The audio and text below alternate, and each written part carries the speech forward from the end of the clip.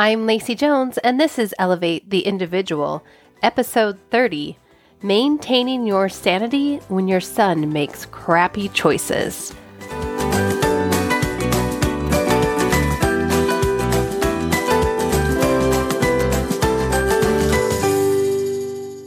So before we dig into this week's topic and figuring out how you want to respond when your son just makes those crappy choices, I wanted to give a little personal update on something that I was coached on last week because it totally applies to the work that we were doing in January. If you remember, January, we did a lot of goal work and we talked a lot about protocol. And I was getting coached by one of my favorite coaches this last week, and I was struggling with balancing everything that's on my plate. And my plate is full of all kinds of wonderful things that I want on it. But sometimes it gets a little lopsided, and then these thoughts of failure or getting behind tend to kind of seep in. And as we coached together, I suddenly realized that a lot of my mental drama was being caused because I didn't have a clear protocol when it comes to how many days per week I substitute teach, and then how many days per week I work on coaching and my business. And so I do tend to reserve Tuesdays and Wednesdays for individual coaching sessions. And then the rest of the week, I work on business related needs and content creation.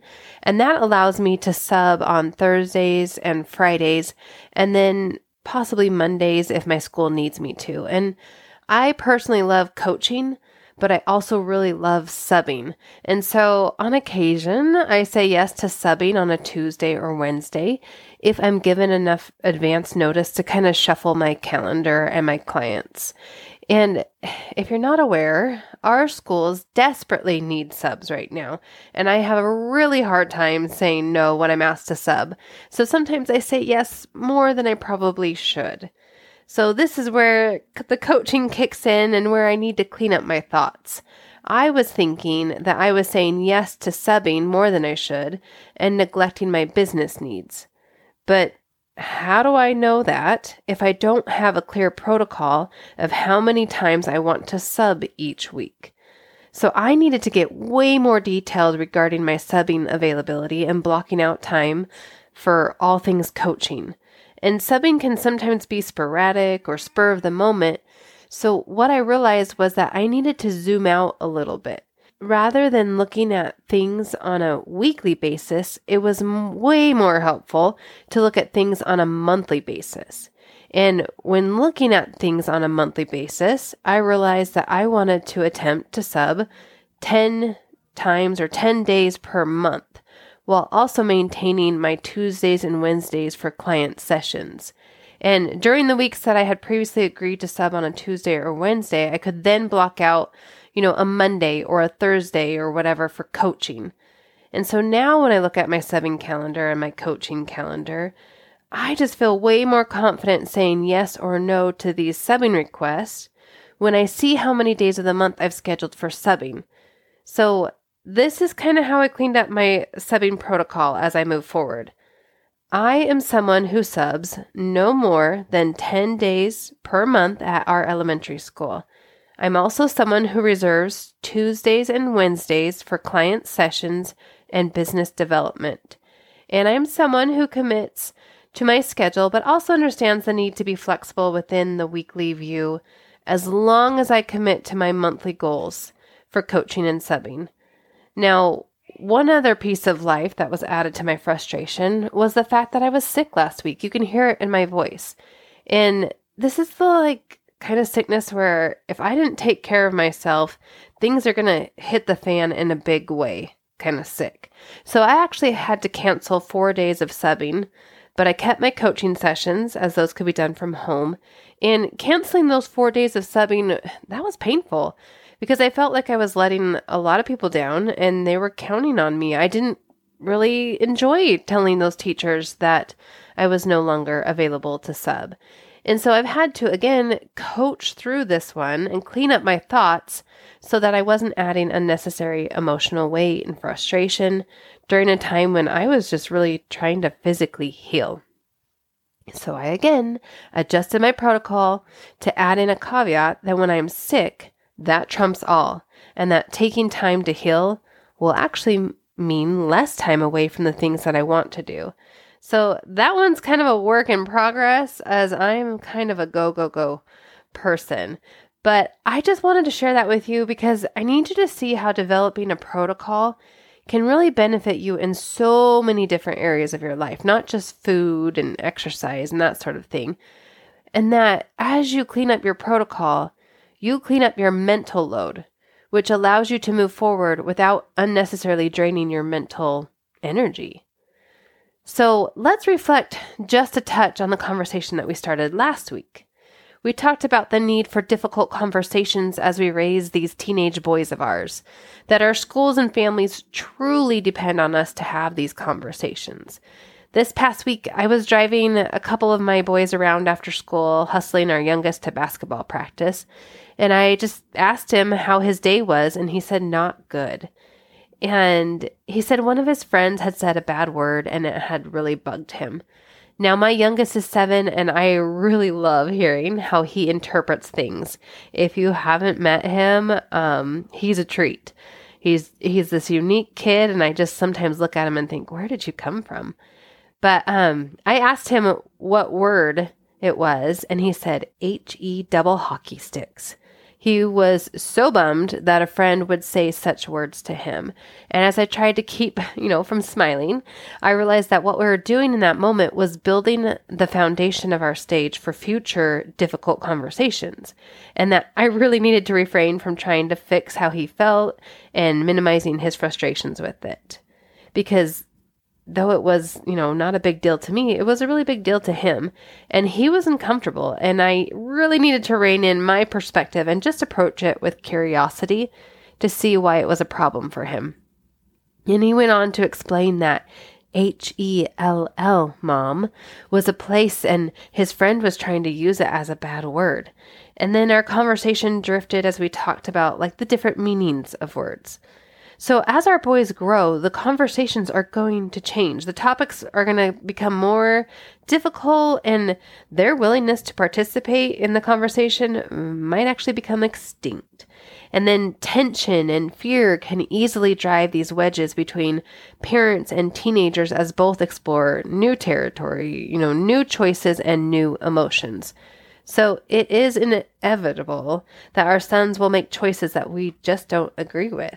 It's the natural path of a teenager, and from the time of birth, parents are really tasked to teach and guide their children.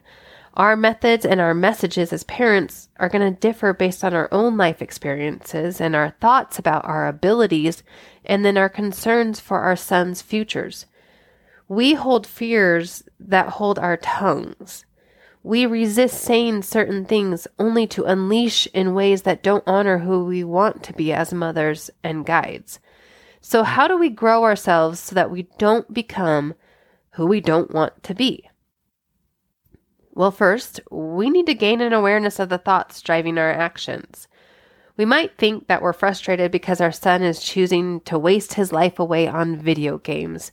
And when we are frustrated, we might say things to him that are harsher than we would want them to be if we weren't frustrated. So we might also take drastic actions such as throwing that dang game system out the door, just anything to make him stop playing. Well, as a result, our life and our actions also become consumed by the dang video games. And many are going to blame the video games and their son's behavior for that frustration that they feel. But I want to remind you that our emotions are generated by the stories we create about the situation. That means your frustration is created by your thoughts about your son playing video games. So what are you making it mean that your son plays video games all of the time?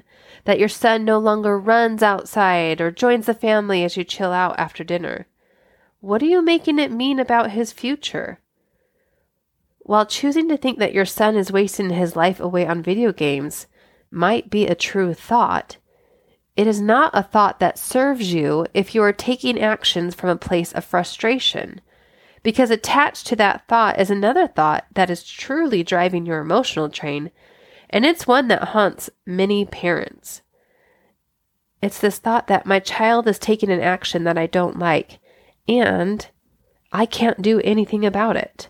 I have failed my child. Deep-rooted in many sessions as I work with frustrated moms is the thought, I have failed my child, or my child's life is going to be less than it could have been because of something I have done. So I want you to think on that for a minute. Have you ever entertained those thoughts? Do they show up in the quiet moments as you question your ability to parent your child right now? If so, please know that you are not alone. Please know that you don't have to believe that moving forward. It could be possible that your son is wasting his life away on video games, but it is not a fact. So I would ask you to take a deeper look at the circumstances and find the truths. What is your son doing? Be detailed. Is he sitting in a chair? Is he holding a piece of technology? Is he talking to friends through his headset? How many hours is he playing? From what time to what time? Be exact. If the amount of time is what is bugging you, let's take a deeper look at that and what you're making it mean. Again, start with the facts. What time does he start playing and what time does he stop? What is that total length of time? And what are you making it mean that he plays for that length of time?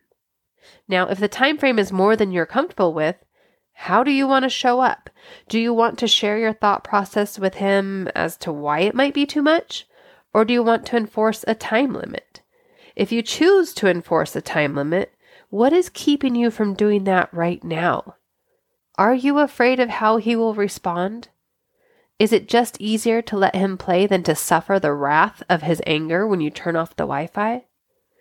So often we make choices because we're avoiding discomfort, either our own discomfort or our child's. But let's kind of flip that on its head. That's what I love to do best. Let's flip things on their head. What could come of your child's discomfort when you choose to enforce a time limit and turn off the Wi-Fi after a predetermined amount of time if your son is still playing his video games? What do you anticipate is going to happen? How will the aftermath of the decision be impacted if you proceed with confidence instead of fear? What actions will you take if you believe you are acting in a way that is good for your child, even when they escalate into a fit of rage? What will happen if you get your own back? Now, for the sake of this episode, we're talking about gaming, but you can very easily apply these questions to any decision your child is making that you feel is to his detriment. Is he hanging out with the wrong crowd? Is he vaping? Is he looking at pornography? Is he being too physical with his girlfriend for your standards? Is he blowing off homework and school assignments? Is he experimenting with drugs and other substances? The first thing I want you to do is write down your thoughts about what you're making all of his choices mean. Are you making it mean something about you or about his future? Then I want you to notice how these thoughts are driving your emotions and actions. Are you showing up how you want to show up? Are you parenting from an emotional state that serves you and your child? If you are, great. Keep moving forward. But if you aren't, take it back to the facts. Dissect your thoughts from the facts of the situation. Remove the drama from your story. Decide how you want to feel about your son given the facts. Decide how you want to feel about your ability to teach your son given the facts. What thought will you need to think in order to feel that way? How will feeling that way drive your actions? What actions will you or won't you take when you are feeling that way? Will your actions create the result you want? The bottom line is, your thoughts will determine how and if you show up when it's time to have difficult conversations with your son. Your son needs you to be confident in who you are and your ability to love and guide him. He needs you. And at this moment, he needs who you are today. And he needs to know that you love him enough to work through any bumps, any discomfort along the way. So please know that this work isn't always easy, but it is so worth it. I have done this work. I'm still doing this work as I move towards showing up, with more confidence rather than fear. And every time I show up with more peace and love during an interaction with my sons, I always say, man, dang, that's all because of coaching. It works. So I fully believe that everyone needs a coach. So please, if you are struggling to have the difficult conversations that your child needs, please reach out. Your first session is free. You know this if you've listened before, and you'll find that hope that you need to move forward. So you can head to LaceyJonesCoaching.com to schedule. And if you have any questions, please submit them through the Ask Lacey tab. That is a perfect way to send something to me, and I can address real easily that way. But you are doing great work. You are exactly where you need to be. I'll see you next week, friends. Thanks.